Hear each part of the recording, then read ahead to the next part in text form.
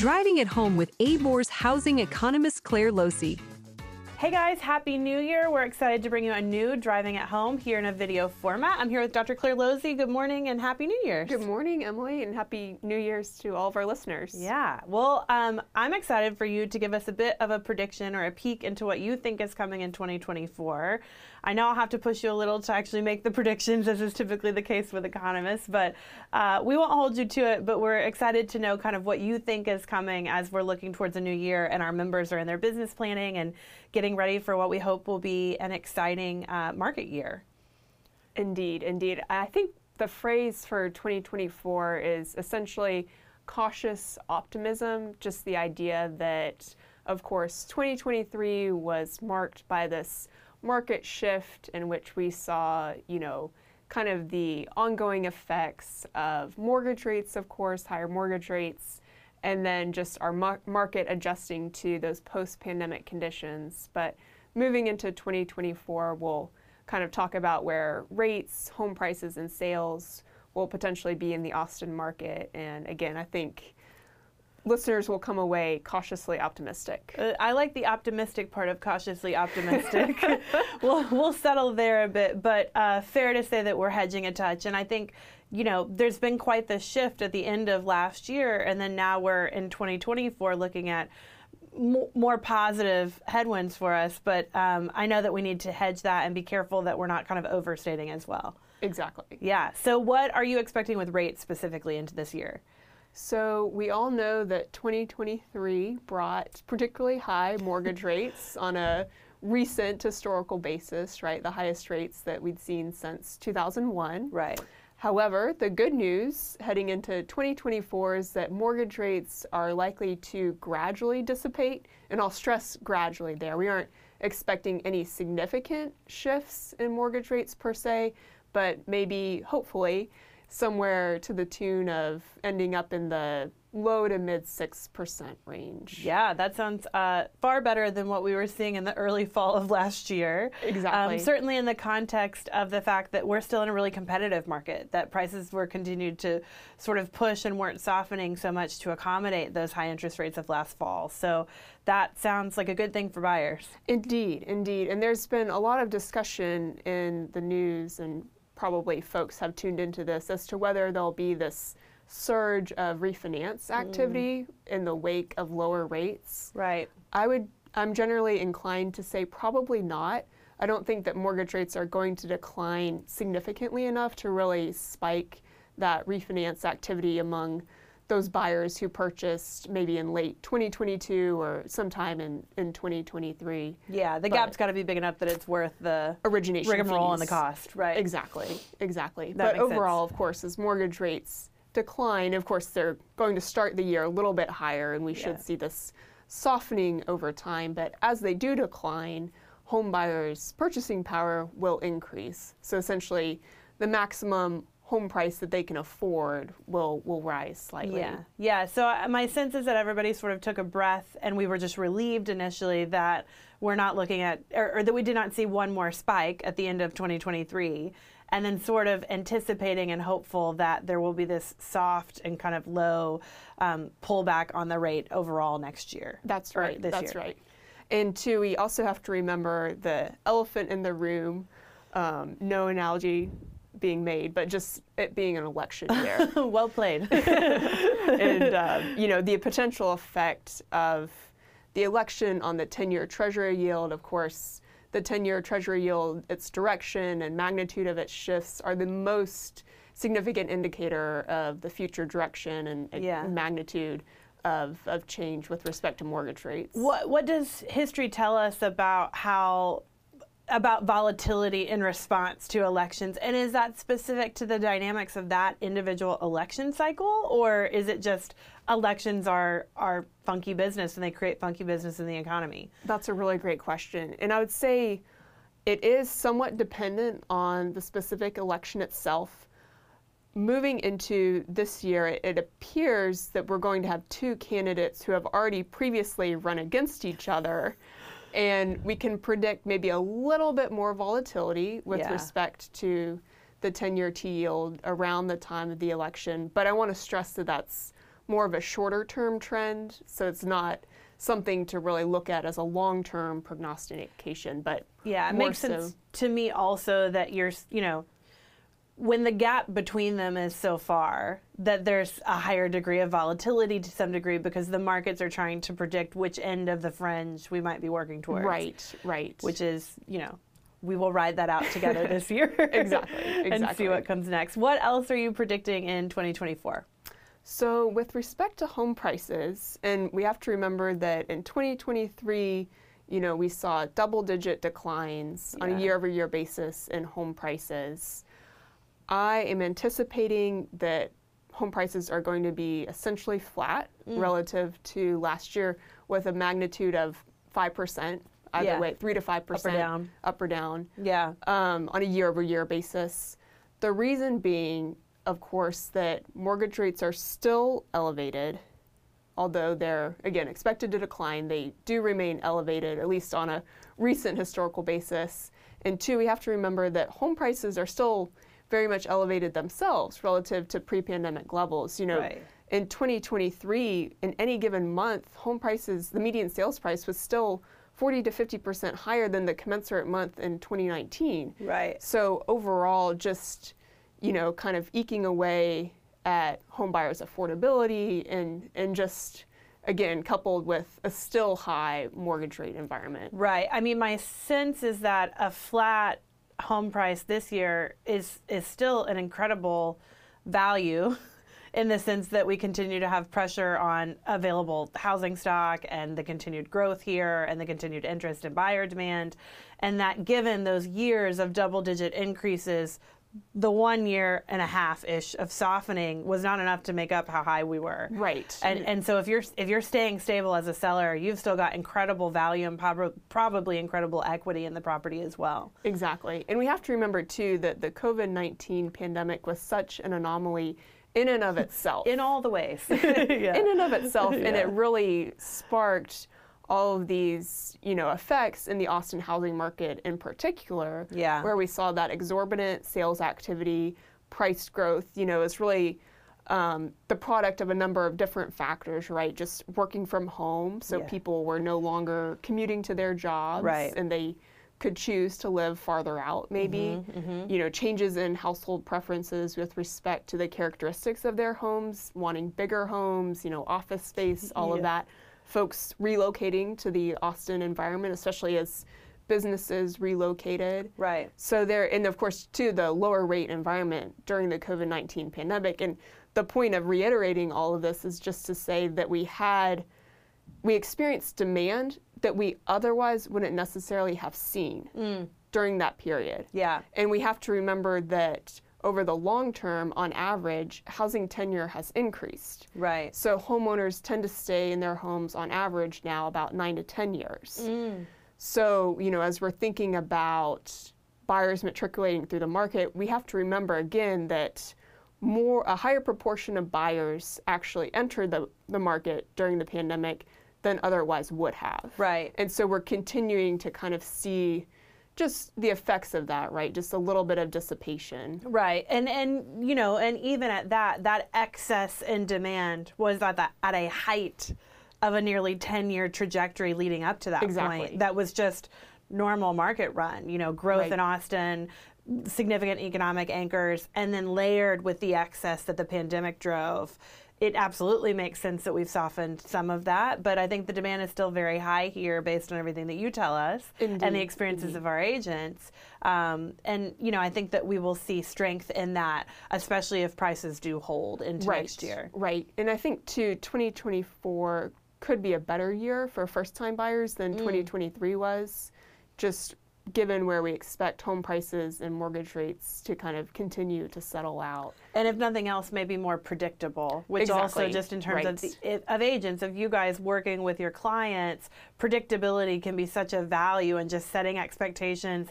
This is what it's going to be. This is within reason what we think your interest rate will be when you close or when it comes time for that. That gives some assurance that this is a move that you can understand and rely on to some degree as well. Right. And especially as we're not anticipating those broad swings in the federal funds rate, for example. When you're constantly wondering what your buying power is going to be as a buyer. Next rate hike could be. Totally, yeah. And two, another factor that could drive mortgage rates lower is just the fact that the Fed may decide to actually cut rates in 2024. Right now, if you look at their summary of economic projections that was published in December, essentially we're looking at potentially a 50 to 75 basis point or 0.5 to 0.75 percentage point decline in the federal funds rate, which is has an indirect effect on mortgage rates. As we've talked about many times on this podcast. Right, everyone's sick of me talking about that. But essentially just the idea that it could induce downward pressure on rates, especially as the inflationary pressures hopefully continue to ease. So we're in January. We're going to start where we start. What you should be able to relay is that there's some level of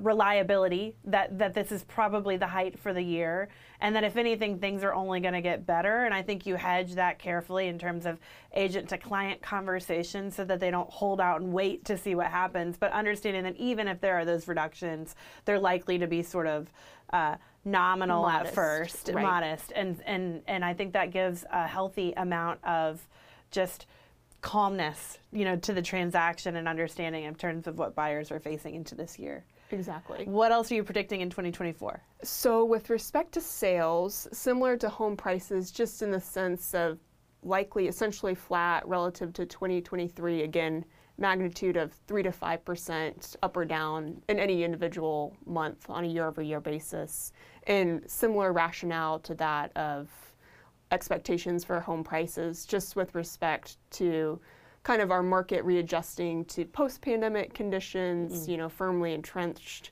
in that higher rate environment. And as we were talking about, kind of that pent-up demand and excess demand, so to speak, that was being met during the COVID-19 We've caught pandemic. up a little bit, is the idea. Right. And so now we're, still in an incredibly healthy market, realistically. It did not feel that way as the jolt sort of happened quickly following the pandemic, but this is strong.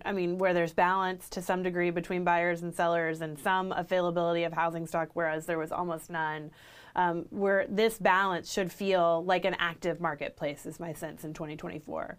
Yes, indeed. And two, we have to remember, so we talk a lot about the rate of change. And for math folks, that's the first derivative. And if that makes your head spin, that's totally okay. Very academic and impressive. I have not a clue what you're saying. Just bear with me. So we talk a lot about the rate of change, which is year over year, month over month.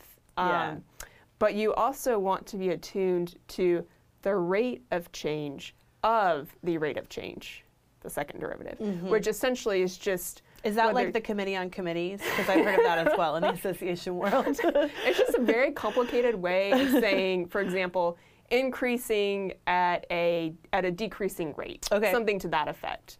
So, for example, if we do see a month in 2024 where, home prices are higher, say they're 3% higher than the previous year, they're increasing, at, maybe an increasing rate.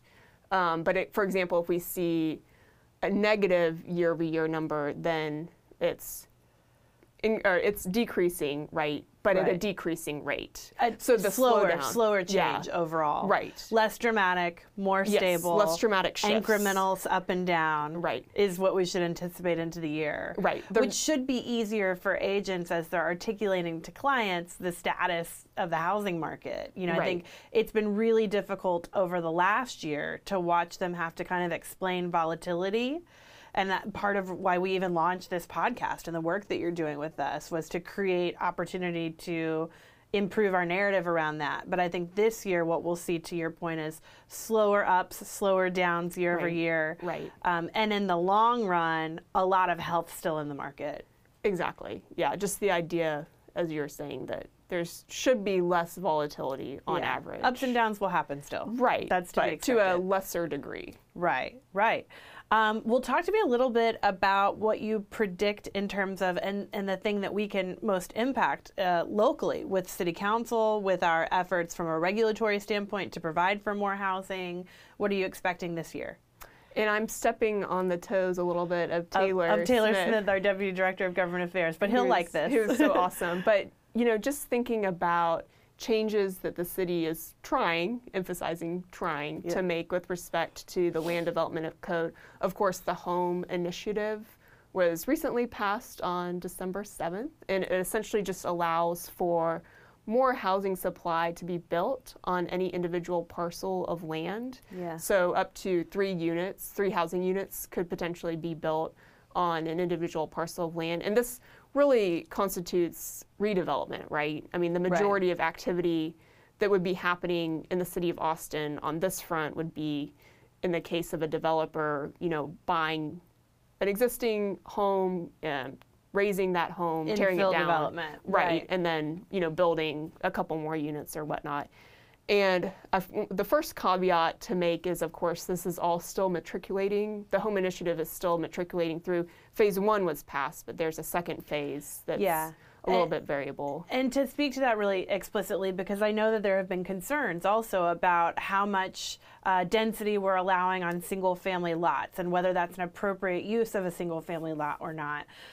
Don't forget that there's context wrapped around what's doable. I could say that 3 units is what you're able to have on a single lot, but the compatibility standards apply. The need for runoff and the proper tree cover. I mean, there's a whole host of land development code ordinances and regulation that sit on top of what you're allowed to do and zoned to do.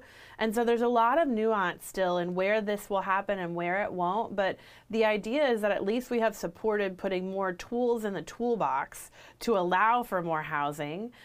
With that, we now need to think kind of judiciously and appropriately about in the next phase about how, if at all, those compatibility standards change and evolve to allow for more of that housing to then be built where it is zoned at this point.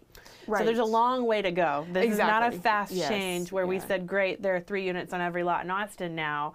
And I think there was some conversation from among the community that made it sound like that, frankly, and it's not that. There's still a lot of room to create nuance and to be careful about how these additional units make their way to the ground. Yeah, and a couple of thoughts on that too. We have to remember that redevelopment construction in general occurs at a very slow pace. Yes.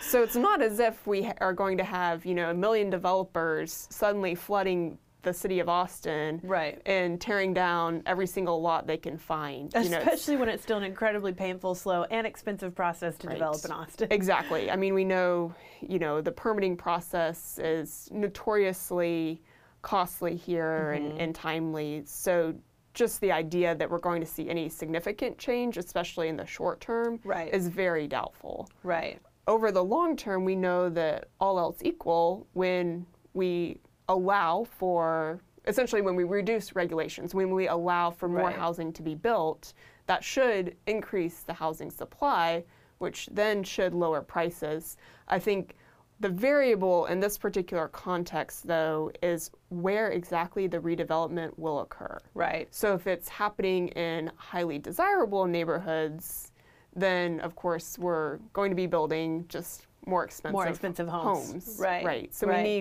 we need that investment in some of the lower price neighborhoods as well. Certainly, and I think that the power of some of the research that you've produced for us and that we've been able to share with our members and the community at large is things like that missing housing report that identifies not just that there are houses missing, but that they're missing at all price classes and segments of the market.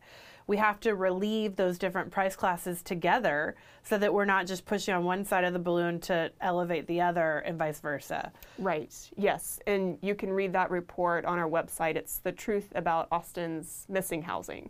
We'll figure out how much we're missing this year later. Yeah, stay tuned on that. My prediction is that we're still missing way more houses than we should be. Than I can possibly count. Right. I can probably only count to 2,000. So. Kidding. It's impressive. That's what Excel is for when we go beyond. There we go. Well, Claire, it sounds like it's going to be a good year. I think it's one that my sense is will be more predictable, I hope, than what we have seen. There's some amount of unpredictability, certainly in an election year, and we'll continue to monitor that and monitor the market's response to it. But I think that agents should be heading into this year feeling more confident in the conversations they're having with their clients about what to expect. And I think that, if anything, that creates more trust in their relationships with their consumers as well. Indeed, indeed. And I'll be unpacking all of this a little bit more at our annual meeting on January 31st. We would love for you to be able to attend and to hear your thoughts on the market. You can feel free to email those to communications@abor.com ahead of the meeting, and I'll try to touch on as many as I can during that segment. And as always, feel free to email communications@abor.com for ideas about the podcast, feedback, etc. For sure. We always love hearing from our members. We will look forward to seeing you guys at annual meeting, and Claire will look forward to seeing you next week. Sounds great. Thanks, guys. Take care and happy 2024.